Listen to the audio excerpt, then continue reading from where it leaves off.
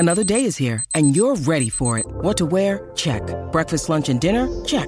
Planning for what's next and how to save for it? That's where Bank of America can help. For your financial to-dos, Bank of America has experts ready to help get you closer to your goals. Get started at one of our local financial centers or 24/7 in our mobile banking app. Find a location near you at bankofamerica.com/talktous. What would you like the power to do? Mobile banking requires downloading the app and is only available for select devices. Message and data rates may apply. Bank of America N.A., member FDIC. Explore today's must-have trends and innovative styles at Mrs. B's Clearance and Outlet. Shop one-of-a-kind finds in today's must-have trends. Explore wall-to-wall deals, furniture, flooring, mattresses, home accents, seasonal favorites, and more. Discover unique new home decor, pillows, accessories, and more. There's something perfect for your style and budget. There's new inventory every day at up to 80% off suggested retail. Discover the style and savings of Mrs. B's Clearance and Outlet. Venture X from Capital One is the travel card for people always asking, where next?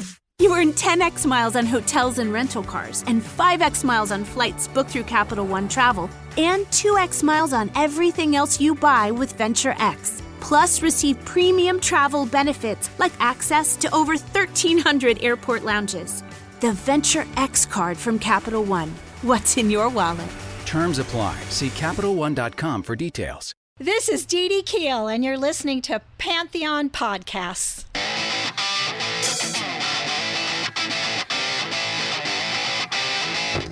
Pantheon Podcasts presents from Hollywood, California, The Devil's Music with Pleasant Gehman. You are invited to join the Hollywood princess as she explores her lifelong pursuits in the occult, sex, love, and that sinful rock and roll. Ladies and gentlemen, step into the dark parlor of Pleasant Gehman as she brings you The Devil's Music.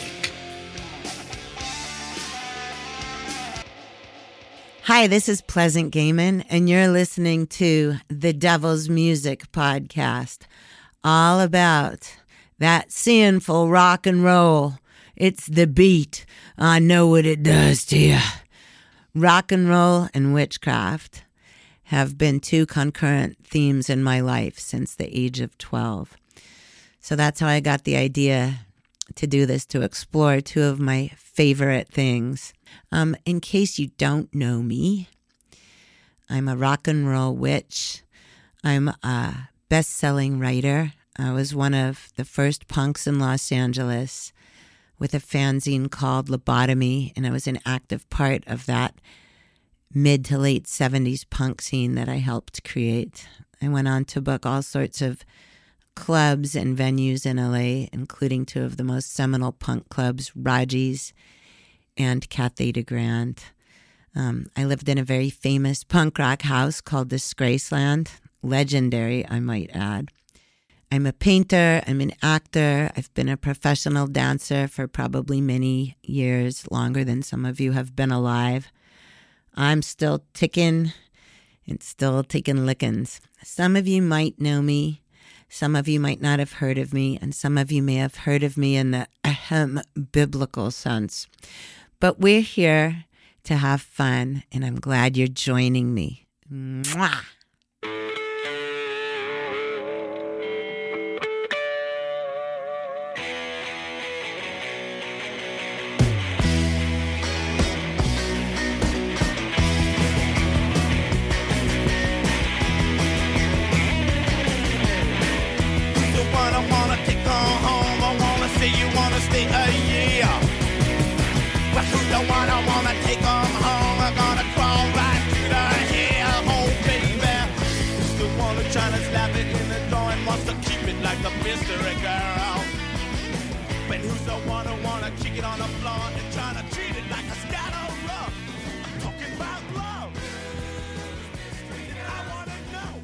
Hi, this is Pleasant Gehman, and you're listening to The Devil's Music. Today, my guest is Selene Luna. She's unbelievable. If you don't know about her, after this episode, you're going to be obsessed about her. She's a comedian, an actor, a writer, a podcaster, a traveling showgirl, which is how we met. She's also a disability advocate because she is herself, quote, quote, disabled, although I think that's like ridiculous because she does more than almost any person I know. Today we're going to be pretending we're sitting in a bubble bath drinking wine. But anyway, that's our fantasy. So just imagine both of us, two hot brunettes, sitting in a bubble bath, getting ready to talk to you and tell you some really fucking sick shit. Welcome, Selene. Hi. Hi, Pleasant. And thank you for such a lovely intro, such a lovely, sexy intro. I'm all over it already. Thank you for having me. Go ahead, talk. Oh, that's all. No, I didn't want to speak over you because I know it's already going to start. I'm going to just start screaming and talking over you. Thank you for having me. I think this is such a great excuse to catch up with somebody I love. I love and respect you so much for so many years. You've been such a great friend. So I'm excited to be on your show. Don't let her don't let that nice little innocent statement she made fool you. I have my entertainer cap on. Yeah, we are entertainers. That whole intro I gave you guys out there in podcast land about Selene, we just both do so many things that years and years ago we decided that we were quote quote entertainers, and every time we say it, it comes out in like 20-foot or 20-story tall green neon letters. We're entertainers with flashing change lights around it. What so line of work are you in? I'm an entertainer. Yeah, we used to say that. Old school. It's old school. We'd say it at customs when we were traveling to go to a different country. What are you? I'm an entertainer, sir. It's like telling somebody you're a vaudevillian. Yeah, totally. I'm an enchanting lady. Anytime we told the guys at customs that we were entertainers, I felt like they looked at us like we're from another time and place. Yeah, like they went into a time warp. But we met being entertainers, and I don't remember exactly how we met. Do you? I do not, but I was actually last night when I was thinking about doing your podcast today, I kept racking my brain because we have so much history. We've had so many adventures, but I couldn't remember the first time we met. But the memory that keeps popping in my mind early on was I remember seeing you all the time at the garage. Oh, yeah. And I do remember. Yeah. And I think, what was Badge's club? It was Club Sucker. Yeah, Badge Club Sucker. Davis had Club Sucker, and it was an afternoon party that was this was the theme of it, show tunes and punk rock. And there was bands playing there. This was at a club. This was in the 90s at a club called The Garage in Silver Lake. And this was before Silver Lake was gentrified. And these shows were absolute mayhem. There was like literally people climbing in the rafters. I remember one time when a band called Wood Pussy played, these two hot brothers, Billy and Johnny Patchen from they were I can't remember what band they were in, but they took off all their clothes, and this wasn't part of the show, and one of them covered himself in mustard and the other one covered himself in ketchup, and they were climbing through the rafters of the club naked, hanging down off the stage. And then I remember one time I was sitting on the bar with the bartender pouring shots into my mouth while someone that I barely knew was giving me a hit of acid, and this is like at 4 in the afternoon, with drag queens all over the place and like Ron Athey and bands blaring. And it was I know I met you. Just something tells me I met you outside of that. But my earliest memories of seeing you on a regular basis was at Club Sucker. And we already had a ton of friends in common. Like, I think Billy Rich may have been like the primary. Yes, Billy Rich, yeah. And I remember you walking in one day with the cutest. You look like Jean-Benet Ramsey. You were wearing some like I think I could swear you were wearing like a white cowboy hat, maybe with white cowboy boots. And oh yeah, sure, I was. I'm sure. And some kind of like cowboy frilly dress. Coat. Yeah. It was really cute. But yeah, that was so much fun. I mean, I spent every Sunday at Club Sucker, Sunday afternoon. It was like church. It was so fun. Yeah. And then we were in the Velvet Hammer together, which was like the world's first neo burlesque troupe. And maybe that's where we officially met. Maybe that was where it really started. Yeah. Yeah. And I do have a vivid memory of you in particular always being really, really sweet and friendly to me backstage. I was really shy because I didn't really know everybody. I knew Annie, which is how I became involved. Diamondback Annie, who's also a really Annie Sperling. Annie Sperling. Well, they're both famous LA burlesque performers, and they both do a lot of other amazing things too. Yeah, they're incredible artists. So, but anyway, I have the sweetest memories of you just always being so like warm and embracing and backstage, because it could be intimidating for I was a newbie.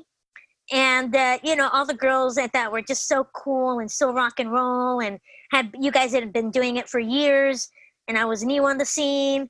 And so I was just kind of like kept to myself, but you instantly made me feel welcome every time.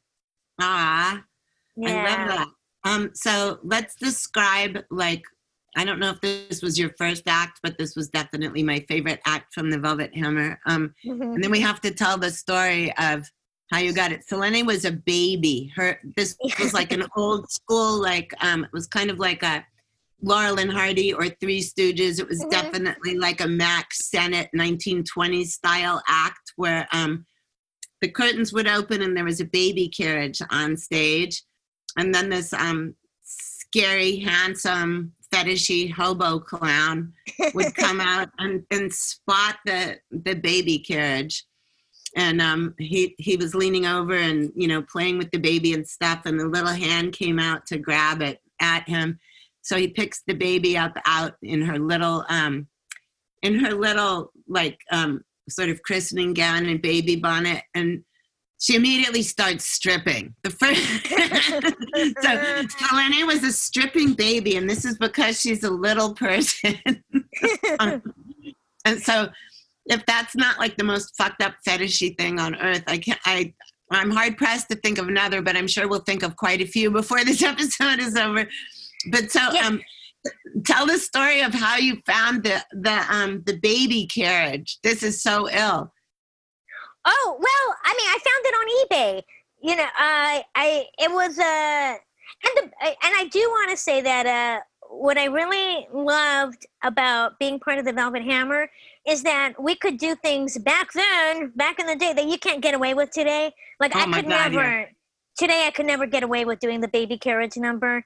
And it wasn't my first number, but the more I became involved with Velvet Hammer, I saw how each person kind of used their platform to express something really personal. And so the baby carriage, to me, it was actually, and I didn't have to explain it to anybody. I didn't give a shit what anyone thought about it. It just, to me, what motivated me to do it, it was really an homage to all the little people in silent movies and vaudeville. They always played a baby who was a jewel thief, or things like that. And it was just really like some little mobster. And, or the Munchkins. What do you think of, like, what about those rumors about the Munchkin sex parties at that hotel in Culver City? Can you debunk them, or do you know? I just I want to think that it really happened. I think there should be a movie made about it, whether or not it's true. Whether or not it's true, I want to see the biopic. Wait, there probably already is one on Pornhub. Cough, cough. Or if there's not, I keep wanting to start my own Pornhub because... Oh my God, you should. You should. This is a casting opportunity for you, Selene. Or no, you can be the director. You can be the director. Well, but anyway, that was my Amber Alert number.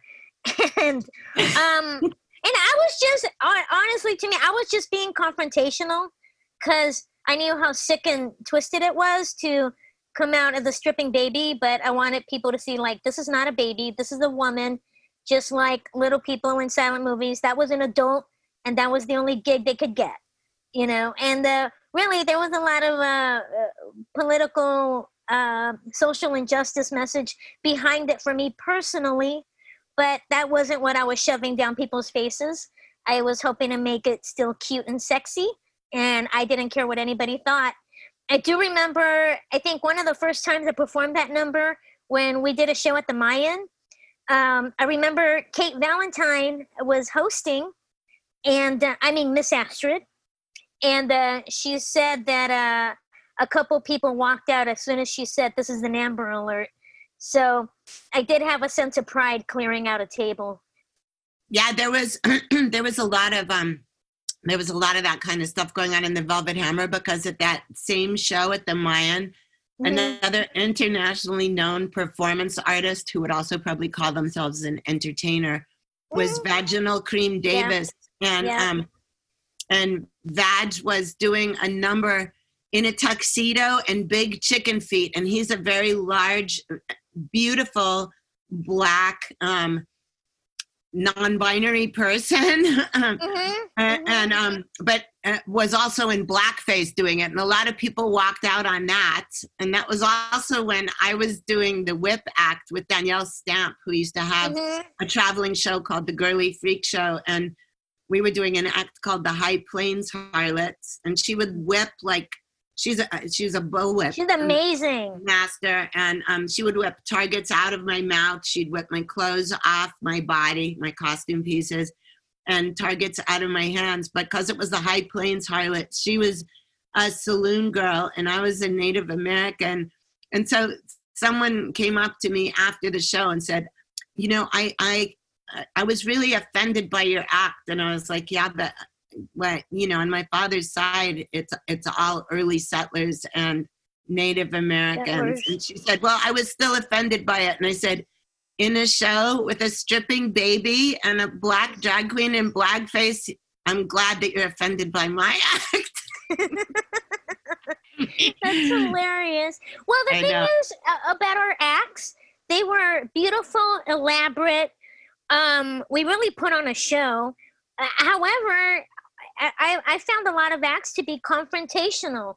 And they were on purpose. Yeah, it was everything we were going through, but all glittery and sparkly. Yeah, we were confrontational. We were telling stories of real truth. And, blackface, a black individual performing blackface, that was really powerful. You know, everything we did was about how wrong these injustices were. But we showcased it in a way that, you know, I don't know, I thought processed it in a beautiful way. Oh, yeah, I thought so, too. And it was, I mean, that was just, it was a different time. And by that, I don't mean what we were doing, because what we were doing was really pushing the envelope so far into the void that it could have been like, you know, like landing on Mars and finding like the faces there. But I mean, there was no social media in those days. Yeah. Yeah, I know. Well, my stock line about any of those times is, if there would have been social media, like in most of the decades that I've been alive, I'd still be incarcerated. Oh my God. You know, I am so grateful social media came in later in my life, like when I could handle it. Like I just, oh my God, the horror of what would have been recorded in my youth. I can't even imagine it. I'm so glad. I'm very grateful that our youth was a private time. You know? Yeah. I mean, talk about living in the moment. I'm glad I had that experience. No, I know. It was amazing. Okay, so we did the Velvet Hammer together for years, and then we also like sort of rolled straight into Margaret Cho's show, The Sensuous Women. Sure, Sensuous Women. Okay, yes. Yes. We have to talk about this. Yes. Oh, your editor's going to love that. No, this is not this isn't a mistake. No mistakes. No mistakens. Yeah, we rolled doing that. We rolled straight into The Sensuous Woman, And that was a wonderful experience. We got to travel all over the country with Margaret. And then we did a really, really fun, memorable 2-month stay in New York. At the Zipper Theater off Broadway. And it was every night performing. It was we had Sunday off, right? Yeah, but I think... Or was it Monday? I think it was... I don't remember what night was dark, but I might be wrong and I might be merging it with another show, but I could swear we did 8 shows a week. We did 8 shows a week. It was a real showbiz grind. This was a burlesque show. It was a burlesque show that was that sort of came out of my teaching Margaret belly dancing and burlesque, and then she made a whole show about it. And we also had Dirty Martini, who's a famous burlesque performer from New York, and she's now with Dita Von Teese, and she had been in the Velvet Hammer with us. And then we had Ryan Heffington, who's a really well-known choreographer, and then we had... we knew him in the early days. Yes. But that show was so much fun, and we were all living together. This was like its own reality show, except there was no cameras around. Selene and I and all the other comics like Ian Harvey and stuff, we were all living in this one little building of corporate housing in New York and walking to the theater every day and drinking like fish, I might add. Like, yeah, I don't know how we did it. We just, we were just being entertainers. And we spent every waking moment together with this group. It was like being at Little Rascals entertainer camp. And remember we had Gray's Papaya for dinner every night? Yeah, I think we thought it was easy doing that many shows and normal, but we're like, oh, I'm going to go to the Metropolitan Museum, and then I'm going to go and visit Staten Island, and I'm going to go to the Statue of Liberty, and all we could do was sleep until like 4 or 5 in the afternoon after a while from doing all those shows. It was insane. It was exhausting. It was so exhausting. Yeah, I was in bed until we had to get into makeup. Yeah, I know. That was, and then after a while, like my nipples, after like about the 3rd week, I thought my nipples were never going to return to normal because they had these 2 big red rings where like the spirit gum went. Yeah, it got painful. I was afraid one day I was going to take my pasties off and my nipples were going to come with it. Ouch. Yeah, it's brutal. It was like really, it was hard labor. But it was so much fun. And so that was just one of the touring experiences or on location experiences we had. Let's talk about when we did Steve Balderson's movie Firecracker. So this was a movie about a true murder that occurred in the 50s at a carnival on the 4th of July in Wamego, Kansas. And Steve Balderson, if you guys out there in podcast land, he was, I did a whole episode with him because he's worked with Mink Stoll and Karen Black, and he's made tons and tons of incredible movies. And so he was the director. There's some stories about Firecracker on that episode with Steve, but Selene and I have so many stories about the set of Firecracker and what it was like working with Karen Black and what it was like being in the murder house where the actual murder happens that this story was based on, but also just how absolutely surreal it was being in the middle of nowhere, in the middle of Kansas, as entertainers working on a film set. So. Well, we were a couple of big city girls. We were big city showgirls. And then we find ourselves, and through Pleasant, I got the gig. We find ourselves shooting a film in this tiny, really adorable little town. I mean, what was it, like 2 blocks long? It was 2 blocks long. And I think there was something like 3,000 people, or maybe it was 300. I don't even remember. I'd beg to venture it was like it felt like 300 people, but maybe we were just downtown and everyone else was spread out. It did have a Sonic though. It had a Sonic. Oh, that was major. And it had a liquor store right across from the motel. But I remember we had to drive about an hour out to go thrift shopping. Yeah. And that was cool. Oh my God, Mike Patton was there. From Faith No More, and it was this shoot was padded with rock stars that were also friends of ours, Mike Patton and Jane Wiedlin, and there was also the Enigma from the Jim Rose Circus Sideshow, who is a very tall and very buff man who is completely covered in tattoos of blue puzzle pieces, and he does stuff like hang shit out of his eyes. Like he used to hang these discs out of his eyes, and he's a master sword swallower. And just remember these two facts about him for later on in this podcast. Yeah. Oh my God. There was also George the Giant was there, who's like almost 8 feet tall. That's right. Amy Callie. Yeah. And Kathy, what's her name? Kathy, the daughter.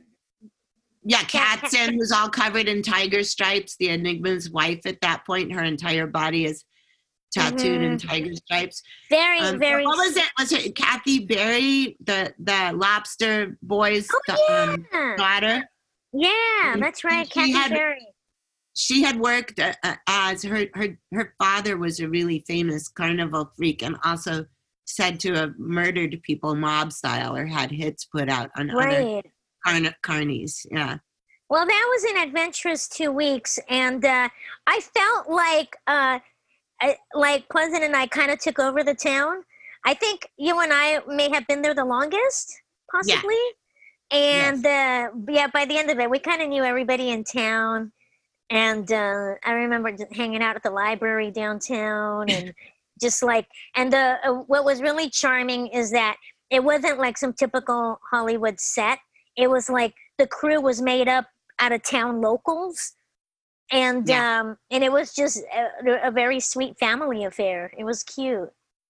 It was really great. And you had a crush on Cousin Bobby. You had a crush on Cousin Bob. Cousin Bobby was in love with Pleasance. Although I believe it was Presence.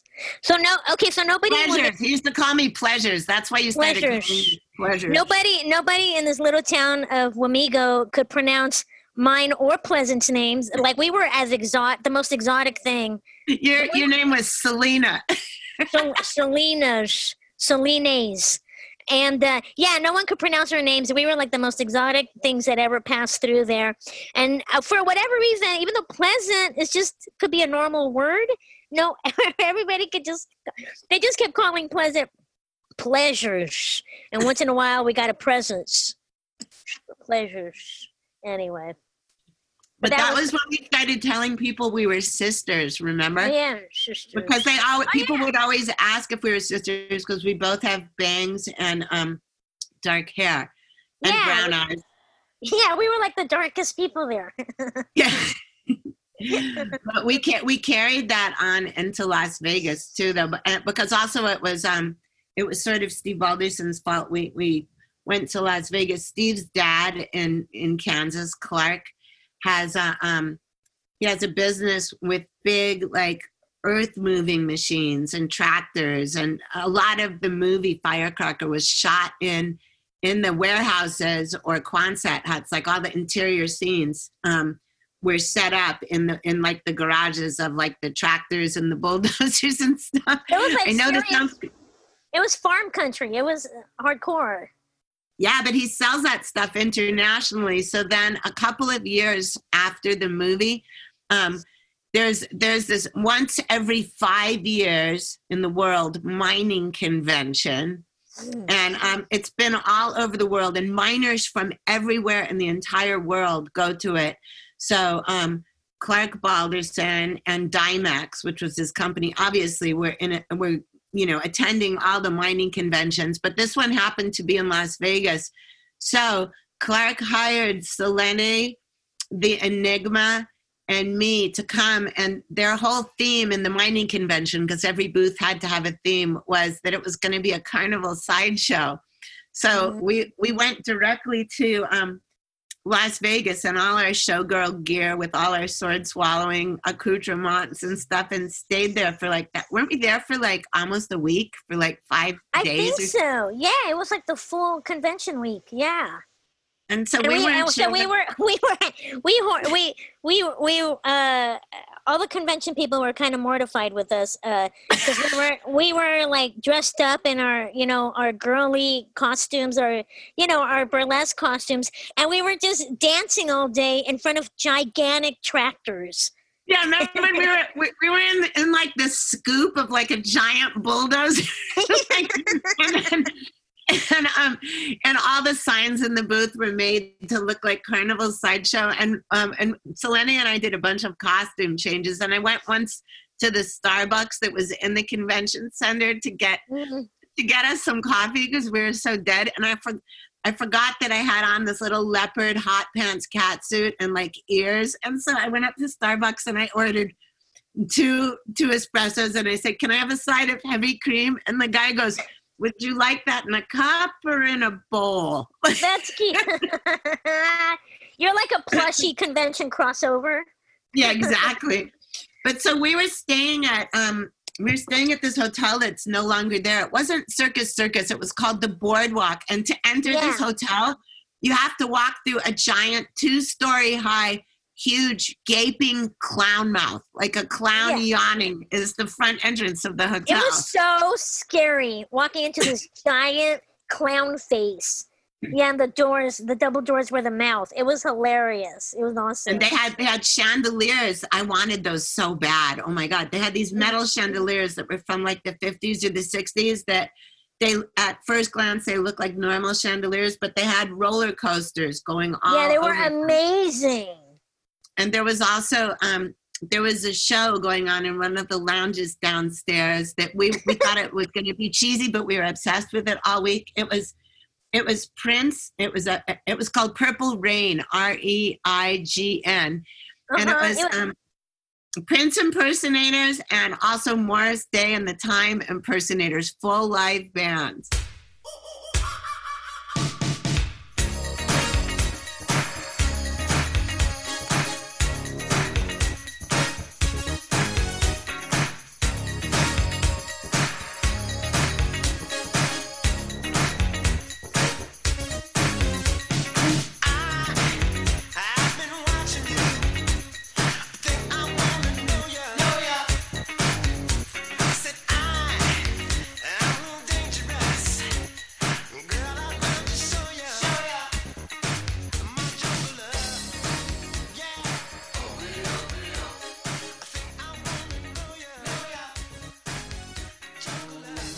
It was so good. Weren't we there like every night? It became like our nightcap.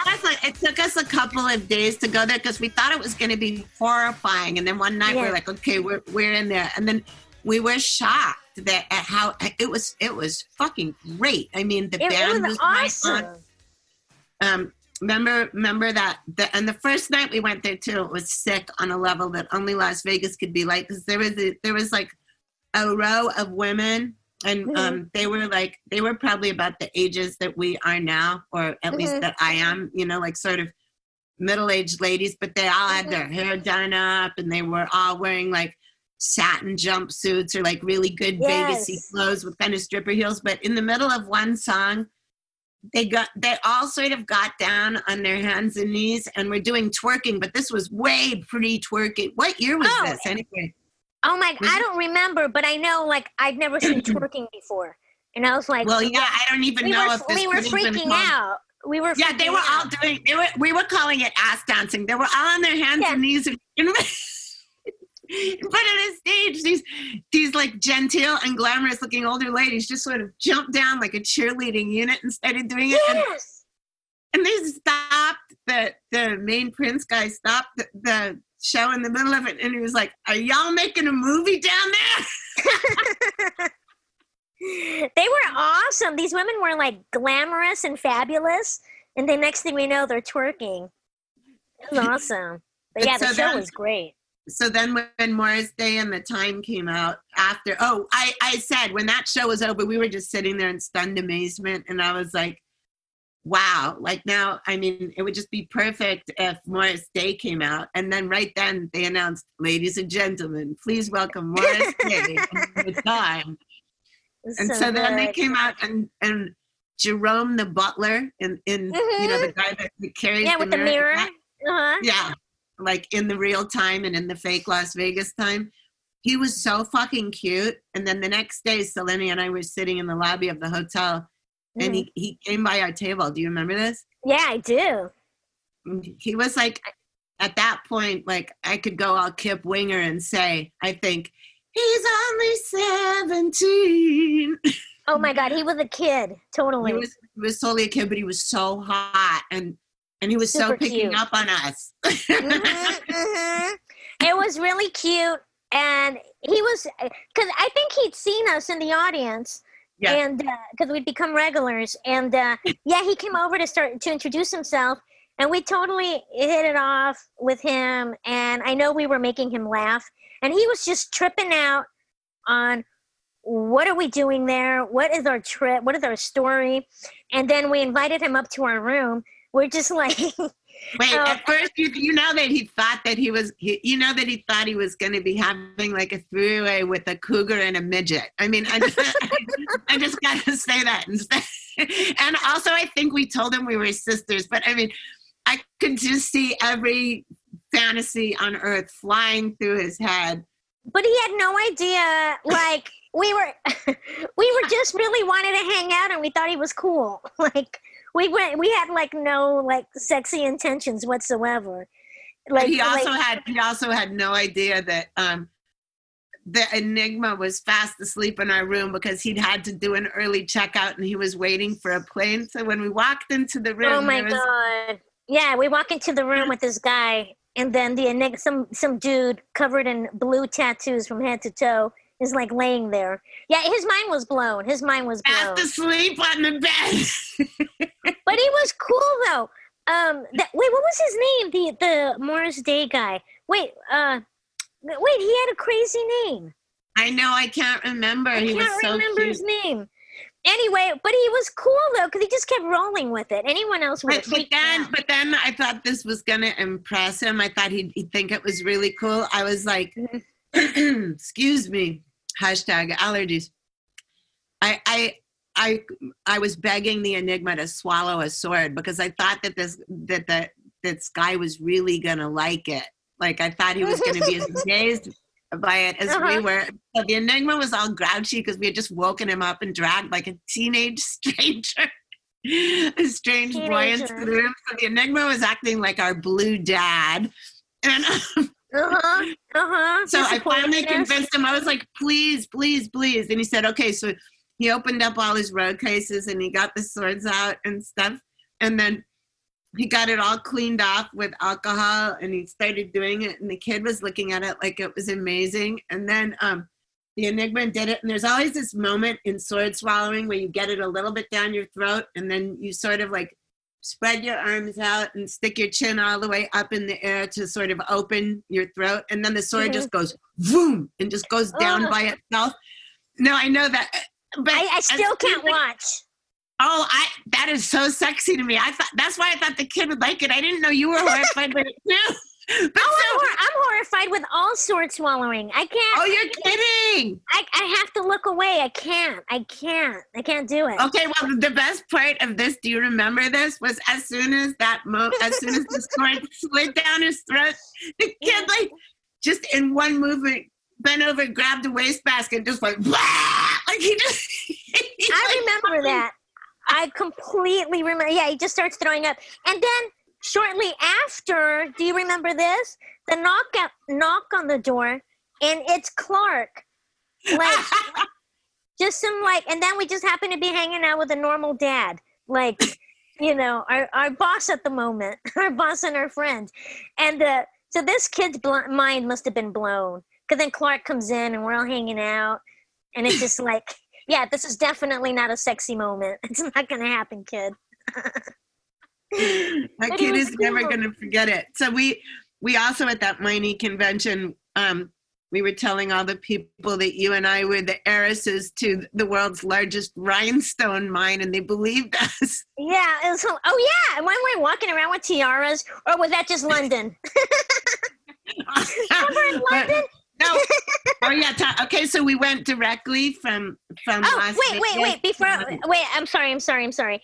Vegas. Then on that same trip, we went to go see Penn and Teller with the Enigma. Mm-hmm. He took us, and we were hanging out backstage with Penn and Teller. Do you remember that? Penn was really rude to me. Yeah, Penn was such a jerk. He's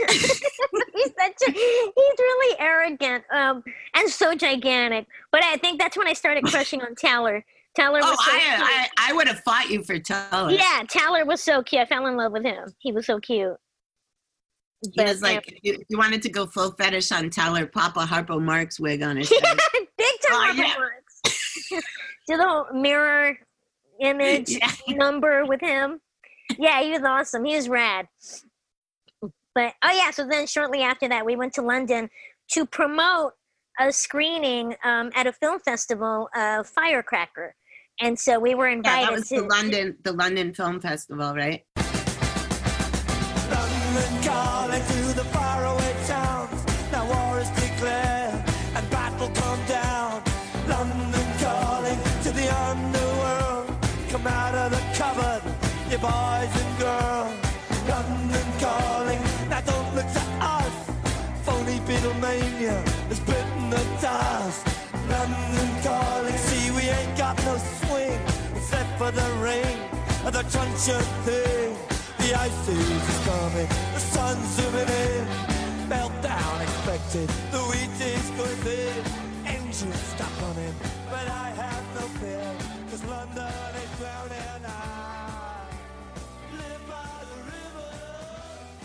Yeah, we were invited to represent. And so, of course, Clinton and I were like, we're going to London. So we pack all our jewels. We pack our mink stoles, because it was a film premiere. Mink stoles and tiaras and all our like junk jewelry. And then we dressed up, really like glamorous princesses to go to and we're like the only ones at the premiere, in tiaras and mink and long gloves, and it was amazing. And when we took a picture in the hotel safe, we smashed all our tiaras and rhinestone bracelets and stuff into it with the safe. Yeah, we kept everything in a safe at the hotel. Even though it was bought at Forever 21. And we really art directed the safe too. Yes. It was great. It was great. And we were into meat flavored potato chips because we couldn't believe such a thing existed. Oh my God, the crisp. What were they called? I forgot the brand name, but they had the best potato chips, like ketchup flavor, lamb and mint, all like the fucking grandma flavors. They're so good. Or like baked chicken. Yeah. It was like a total roast. Yeah, it was roasted chicken. That's what it was. Mm-hmm. And so we brought tons of packages home, not realizing that they would just turn into crumbs in our suitcases. Yeah, we just had crumbs. And every photo we took on the street had to have a double-decker bus in it, so people would know we weren't pretending that we were. This was pre-social media. Yeah, and pre-editing. This was like cardboard disposable camera, Bill. Yeah, this was like film. So let's talk about the Greek Club, shall we? Yes. Okay, that was perhaps, if not one of the most epic, endless nights of my life. I mean, it all started with cocktails in the hotel lobby with Paul and Sarah. And then from there, Paul was my music publisher at the time, because I had a song coming out with the really big English electronic duo Peace Division, and that was how I met Paul. And I thought he was going to be a stodgy, stupid music business asshole. And remember, I told you we arranged the code so that we'd have to go after like one drink in case it got boring. Mm-hmm. Boy, was I off mark with that. And we were with Sarah Simonon, who was Paul Simonon from the Clash's brother and your friend, right? Yeah. So I was friends with Sarah, and so she met up with us for a drink because, when am I going to be in London? And so we asked her to join us for a cocktail along with Paul, who I guess you were meeting for the first time, right? In person. And so, and I also gave Sarah the heads up. It's kind of a business cocktail so that Pleasant can get acquainted with her business, music business guy. And oh my God, immediately the four of us got on like a house on fire. Immediately, Paul was like the coolest guy ever. And he was such a gentleman. And he was so cute and so fun and so funny. And he just treated us to like the most incredible night in London, that I could have ever imagined. And it started off great, but then it went wild when he took us to this underground secret speakeasy in Soho called not hipster. No, not hipster. Like Describe it, Selena. Yeah. Oh, it was like a legit scary criminal, like major criminal element, like scary old school secret club. Like us girls had no business there. Like it was lock, stock, and two smoking barrels. The real deal. Like you couldn't believe this shit. It really existed. So Paul, okay, wait. First, we had champagne. We had like a bottle of really nice champagne because Paul. No, we had like 4 bottles, I think. Of this. Paul spared no expense. So he treated us to like some lovely, no cheap shit, champagne at the hotel lobby. And then we all went to dinner at the Gay Hussar, this beautiful Indian restaurant in Soho. And then from there, we just, we feasted. And then he's like, obviously we were having a good time. We didn't want to wrap it up after dinner. I don't even know what time it was at this point. And then we all hop in the cab to this private club Paul wants to take us to. So the cab drops us off at this is what I remember, this gigantic apartment building. And I'm thinking, we're going to some apartment? Like, what the fuck's going on? And then we go through this apartment. And it's huge, and we're going through corridor after corridor, flights of stairs. It goes up, it goes down, and then next thing I know, we're going down several flights, and then we're in this tunnel, and we get to the end of this tunnel. Like, you forget you're in this apartment building. It's it's like a crazy maze. And then we get to this door, and it's the speakeasy. And it's just old school. Paul knocks on the door, somebody opens the little window and lets us in. We walk in. And it looks like a sunken bar. To me, it looked like it had been carved out of a cave. And because it was in the basement. And it looks like a movie set.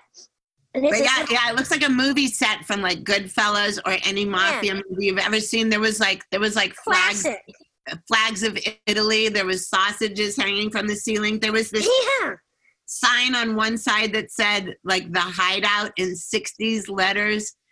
And then it was completely dark in there. And then it was super what happened like within, like we were just in amazement, and we were also really drunk. But somehow within the space of 20 minutes, I was sitting on the bar with. Oh yeah, and the thing is, there was nobody there other than it was us, and I remember like maybe 4 other men, like grown men. And like mobsters. Grown-ass men in suits and stuff. And then there started to be more coming in, but when we first came in, it was like just empty. Yeah, and it was just us and these guys, and I felt like we were crashing their clubhouse.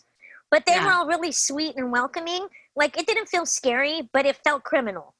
And, and then there was this one other girl, that young blonde girl. I can't remember if she was. That was a little bit later. So I just remember I popped into consciousness from my champagne blackout when I was within 20 minutes of there. I was on the bar with Paul. Yeah, and without us even asking for anything, didn't they just pop open a bottle of Cristal and just started pouring it? Yeah, that, and then there was cocaine on CDs, and then I was laying on the bar with Paul was auctioning off, like, sucking my feet to a foot fetish guy that was wearing an ascot. Like, yes! He was so dapper. He was so sharp and dapper, and he was, like, trying to shrimp your feet. He had on, houndstooth check, and he had my whole foot in his mouth. It was like Austin Powers without the parody. Like, it was just real deal kinky British 60s shit. It was crazy.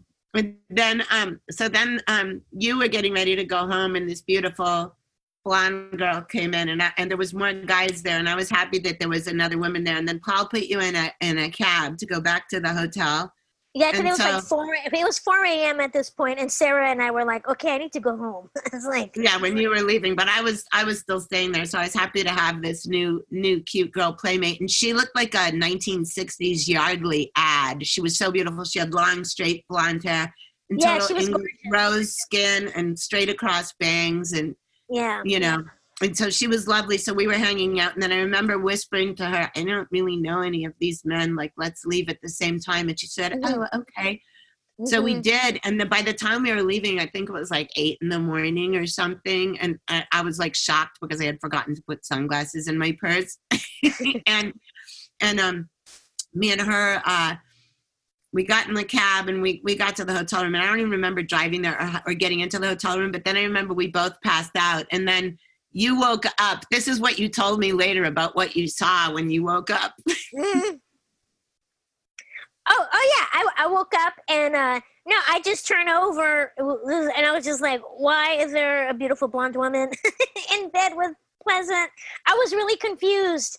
And we were both naked. We were just yeah, they're just sprawled out naked, and 2 gorgeous women passed out naked, and I was just like, I could not compute what must have happened from the moment I left to the moment I woke up. I was like, oh my God. I was just so grateful I made it to the room safely. I couldn't believe it. It was nuts. It was crazy.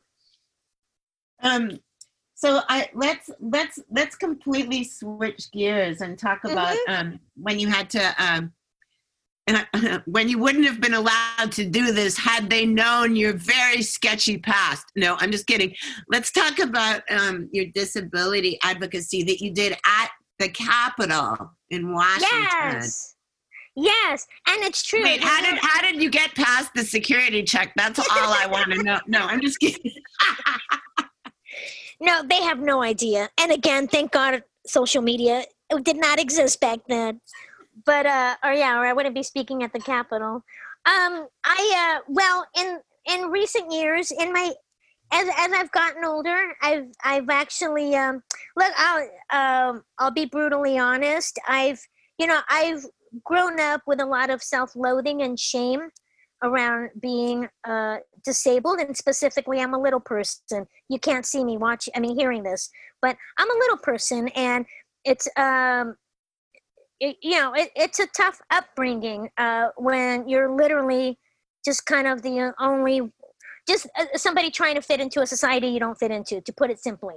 So I grew up with a lot of self-loathing and shame. So I'm a late bloomer with embracing my disability. And I want to say there's nothing wrong with that word, because there's nothing wrong with being disabled. That's one thing that I'm woke, as the kids say. So in my trying to find really deeper meaning in my life, I've become involved with this wonderful organization. It's called, I became involved with Southern California Resource Services for Independent Living. And basically, it's a disability rights advocacy group in California, one of the largest. And I'm on their board of directors. And to put it simply, they're called SERS. And with them, last year I traveled to Washington, D.C. for the annual Disability Rights Conference that happens every summer. And unfortunately, due to COVID, we couldn't do it this year. And so they invited me to speak in front of the Capitol on behalf of disability rights. And it was a really kind of life-changing experience for me. And so now I'm really knee-deep in it. Last year, I spoke in front of the state capitol on disability rights, and I got to share the stage with people like Senate Minority Leader Chuck Schumer. I got to meet privately with Maxine Waters, Ted Lieu, just to name a few members of Congress that I met with, to advocate for disability equality and mainly access to education. So that's the serious part of me, and that's really where my passion lies these days. It's so awesome that you're doing that work. Woo! Wow, Thank you.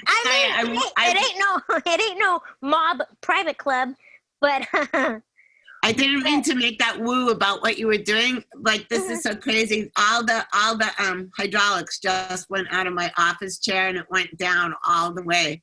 Wait, so now I'm at your level, Selene. No, I'm just hilarious. Now we're at eye level on Zoom. Yeah, no, but anyway, yeah, it's really great that you're doing that work. But I didn't realize with you that it was that you felt shame about it. I mean, because you always like so many of your one woman shows that I saw it figured into, but also like when you had the show Pocket Venus, that was like the best title ever. And thank you. And you know, that just all of that. Although I do have to say, this has nothing to do with your disability rights, but because Selene was so small, there's been a few occasions where I literally picked her up and put her on my hip like a baby as we ran through airports to catch a plane. We're always running through airports.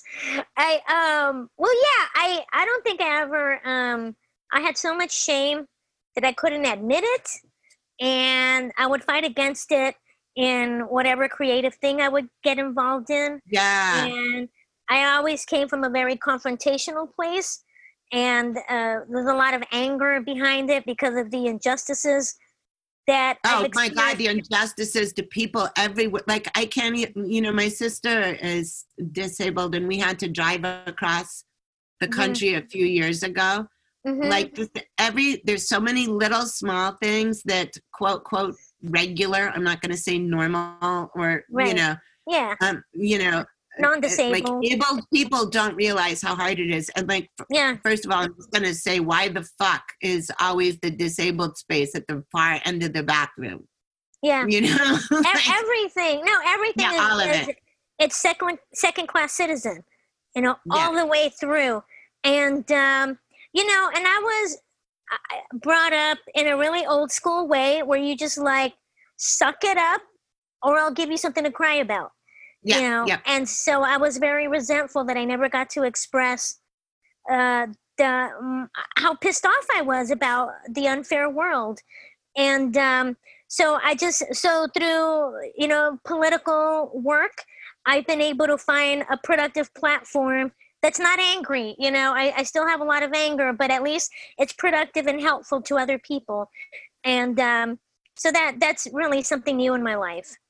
And your anger that you express though in an artistic way comes out really amazing though, I gotta say, because it's not just anger, it's like it's fabulous. I mean, it's like that baby act or other things I've seen you do. It's just so it's, you know, it's like how they say that like so many of the best rock and roll songs have come from heartbreak, you know, like like you know, like Layla by Eric Clapton was about like like George Harrison's wife. Okay, so I think great art, and I'm not calling any work I've done great, but I think I'm calling it great, so it is fucking great. Thank you. You don't have to call it that because everybody else thinks it. Well, thank you. That means a lot, and I just think that great, meaningful, or at least meaningful work comes from a place of heartache. You know, a lot of it comes from, you know, a really dark place. Like some of the funniest, best comics come from a real place of pain. Oh, I agree. So I think ultimately the lesson here is that art saves. Yes. So let's talk about one more thing. I just want to find out, like, I want to find out if you've had any wild paranormal experiences, and I also want to hear your favorite music that you're listening to these days out in your Caftown, #Caftown life in Palm Springs. Oh, fabulous. Okay, I have had paranormal experiences. Now we've had some of them together, actually. Yeah, we've had, well, I wanted to share that. Number one, okay. I've experienced it with you. So first I gotta say, and I really mean this, I don't really have conflicts about my personal beliefs. I'm an atheist. I don't believe in shit. I'm true blue, meat and potatoes science. I love science. I'm a sci-fi geek. I'm like full on Trekkie life. and full-blown Trekkie life. And so I just don't know. I don't identify with the term paranormal. Maybe I'm just not clear enough with the terminology. But I do believe that there are things about our universe that we don't have a scientific explanation for, but doesn't mean it doesn't exist. So that's where I'm at with it. So I've had two pretty significant experiences with Pleasant, in Pleasant's presence. Number one, when we were touring, this may have been the Sensuous Woman. I can't remember what town we were in, but what is I forget the term for what you have that you make electrical things happen. EPK, electropsychokinesis.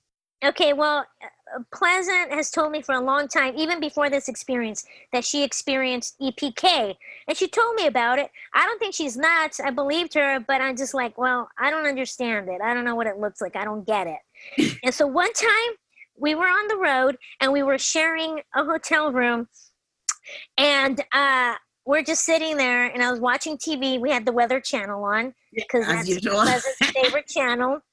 And every time she would walk by the TV, it would just turn off.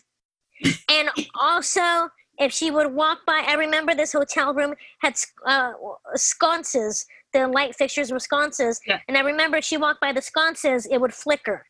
So I was like, holy shit, her EPK is for real. Because it just happened all the time in the room. And if she left the room, all the electric was perfectly fine. So I saw it with my own eyes. There was no question some shit was happening. And then the second story to that, in my presence with Pleasant, many years later, I got married, and Pleasant offered to host my bachelorette party. And since I'm not a Karen or a basic bitch, I didn't want some normal bachelorette party. I almost didn't even want a bachelorette party. I was just, into getting married, and that was it. But Pleasant really encouraged me to have an event. And so we decided on, which I was so happy about because it was really the funnest bachelorette party I could imagine. She offered to host a ghost hunting bachelorette party. And we even did it in the afternoon. And so Pleasant walked me and my 14 guests through a ghost hunting kind of expedition. We actually, in our family, our family of entertainers, we're all familiar with this really wonderful theater called the Cavern Club Celebrity Theater, which is located in Silver Lake in the basement of Casita del Campo Mexican restaurant. And this restaurant and theater has been there since the 60s. It's the same family that own it, Rudy Del Campo, who was one of the original MGM Technicolor dancers. You could see him in West Side Story and a bunch of other classic musicals. He's the guy who bought this restaurant and created it as a family business, and the family still owns it and runs it. But he started this theater in the basement for the local misfits and drag queens. And so all of us at one point in our career have performed in this basement. And the basement is rich with history, and that's where we had my bachelorette party. Because it's super haunted. It's super haunted. There have been a couple of deaths in this theater. And so I think Pleasant can elaborate more on the whole setup of the ghost hunting adventure there. But very quickly into setting up in the basement, Pleasant, she started an EVP, an electronic voice.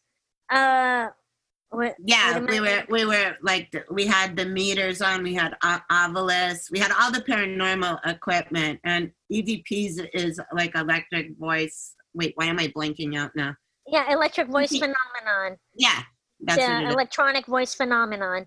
And so immediately, Pleasant starts picking up on a ghost voice that was, quote unquote, sitting right next to Margaret.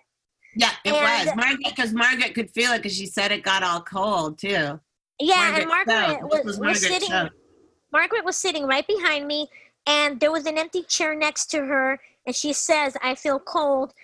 And I turn around and I put my arm over the chair, and there really was a gust of just cold feeling.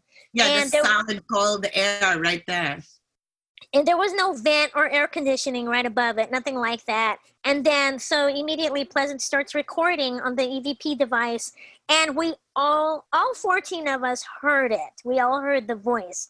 Pleasant asked the presents if they would like a cocktail. And the voice, it was like a man's voice, asked for a margarita. Yeah. It was amazing. So yes, I have had paranormal experiences. Okay, so I have to tell you one thing. My EPK, just like I'm not saying this is a joke. You said you felt like ashamed because you were disabled. Yes. My whole life, I thought I was hiding this from people because I was so horrified that everything, like the light bulbs would explode, or like the buttons in the cars would go up and down. Like the electronic like door locking buttons, or that. Oh yeah. Later on, I could freeze computers, but I ruined lights on movie sets, and I thought nobody would notice if I just didn't mention it. You know what I mean? Until like it got to the point where I'd walk into a house, or someone's apartment or somewhere, they'd be like, "Hey, come on in. Stay the fuck away from my computer." Like that would be like, "What?" And they're like, or like I couldn't go into a recording studio. Like they'd be like, "Okay, wait, let me put these like panels up so that like." Yeah, I won't let you near any of my devices.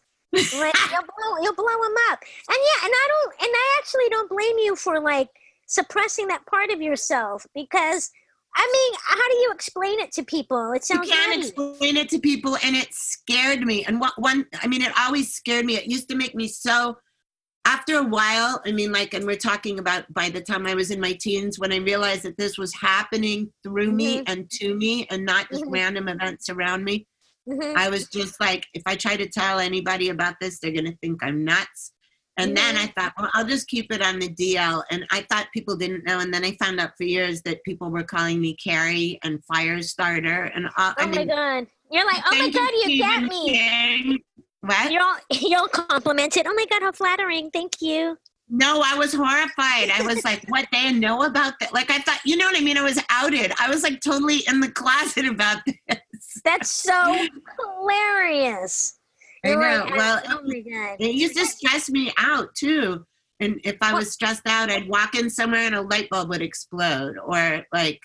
But I think one time even, I was reporting a crime. I had this stalker, and I went to the Hollywood police station to report it. And I was telling the guy about it, and all of a sudden the ATM machine started going on and off, and it was making all this noise. And then it would stop with a big clank, and then it would do it again. And then he goes, he just looked at it weird, and he said, "Okay, I'm going to go and I'm going to make copies of this report for you." And then he came back and he's like, "Ma'am, I'm sorry. Like, our Xerox machine is malfunctioning." And in my head, I'm thinking, "Go figure." And then the ATM machine started going again, and I was like, "What's going on with that machine?" And he goes, "I don't know, but if it starts spitting some money out, I'll just leave and we can go to Vegas," like the cops said it. That's funny. Oh my God. That's crazy. Well, that's what I love about, what I've really grown to love about getting older. It's like, that's why I'm so heavily involved now with disability advocacy, because you get to a point in life and age where you realize I can no longer fight who I really am. So I'm going to just go for it full hog and embrace it. Exactly. Yeah. And enjoy it. This is who you are. Yeah, fuck it. Fuck it. It's a big case of the fuckets. Yeah. Okay, so let's talk about one more thing that you're doing. You're on the board of directors for the Palm Springs Comedy Festival. Is that good? Yeah. Yes. Well, as you know, I'm originally from Los Angeles. Grew up in LA. Lived there my whole life. But in the last year or so, my husband and I, we left the big city and we moved to Palm Springs for the Palm Springs lifestyle, which is really incredible, and it's what I always dreamed of. And so now that I'm living here, I'm currently on the board of directors of the Palm Springs International Comedy Festival, which is a really, really great, huge comedy event.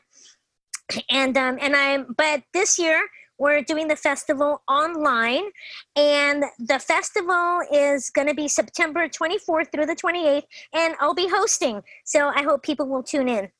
Yay. All right, Shalina. Pleasure. Thank you so much for having me. I love you so much, and this has been a lot of fun. Oh my God, we could have made this 4 hours long. Maybe we'll have to do it again. I would love that. The iceberg. Yeah, we barely scratched the surface. I love you so much. I love you too.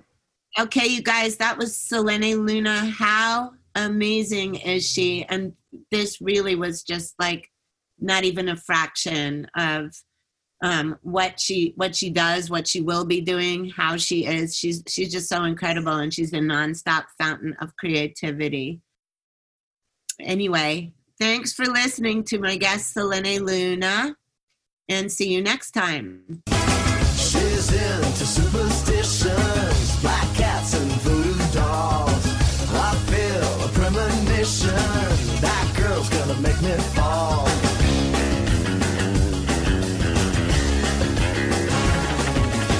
She's into new sensations, new kicks in the candlelight. She's got new addictions for every day and night. She'll make you take your clothes off and go dancing in the rain. She'll make you live a crazy life, or she'll take away your pain like a bullet to your brain. Upside, inside out, she's living la vida loca. She'll push and pull you down. Well, that was Selene Luna. Isn't she fabulous? Aside from all of our zany shenanigans together, she's got a serious side too. She's extremely active in the independent living movement and the National Council for Independent Living, which helps thousands of people with disabilities all over every state in America. She's also spoken at the Capitol on these sort of issues. So log on to her website, seleneluna.com, if you want to find out more about her activism. And she's got a packed schedule of entertainment, even though some of it now is probably only online. But you will just love her. Give her a visit. And if you're lucky, maybe sometime you'll meet her in person and be able to experience her wildness in the flesh. See you next time on The Devil's Music. Bye. Mwah. The Devil's Music is written and hosted by Pleasant Gaiman. Produced by Aaron Alden. All sound design by Jerry Danielson of Busy Signal Studios. And of course, is part of the Pantheon Podcast Network. Find all of our shows at pantheonpodcasts.com. Our social presence is at Pantheon Podcasts on Facebook and Instagram. Tweet us at Pantheon Pods. All songs can be found wherever you get great music. Please pick up these important and fantastic tracks. Do something fun with the family. Come downtown and go to the Auto Show, January 20th through the 22nd at the CHI Health Center. Get inside the newest cars, trucks, and SUVs and see some of the hottest electric cars like the Hyundai Ioniq 5. Race a NASCAR remote control car. See beautiful classic cars and visit the Subaru Pet Adoption. Free admission for veterans on Friday. Get out and go to the Auto Show, January 20th through the 22nd. Find more at OmahaAutoShow.com. The Venture X card from Capital One gives you premium travel benefits, perfect for seeing Taylor Swift The Eras Tour. Presented by Capital One. Ooh, I do love her. Earn 5 times miles on flights and 10 times miles on hotels through Capital One Travel. Enjoy your stay in Suite 13. Whoa, 13? That's Taylor's lucky number. The Venture X card from Capital One. What's in your wallet? Terms apply. See CapitalOne.com for details. It's NFL draft season, and that means it's time to start thinking about fantasy football. FantasyPoints.com features industry-leading experts and prognosticators using proprietary hand-charted data to help you score more fantasy points. FantasyPoints.com is the place to go for whatever kind of fantasy football you play. Whether you play fantasy football, daily fantasy sports, or do a little bit of everything, Fantasy Points has the meticulously researched content to guide you to victory. And why wait for the fall? Fantasy Points also covers the new spring football league, the UFL. Join the guru, John Hansen, Scott Barrett, Joe Dolan, and other massive names in the fantasy football universe with an exclusive offer. Use code Pantheon for 15% off any Fantasy Points package, including the all-in package, with access to every article, tool, and data nugget that Fantasy Points has to offer. That's FantasyPoints.com and code Pantheon for 15% off at Fantasy Points. FantasyPoints.com, code Pantheon. Score more fantasy points.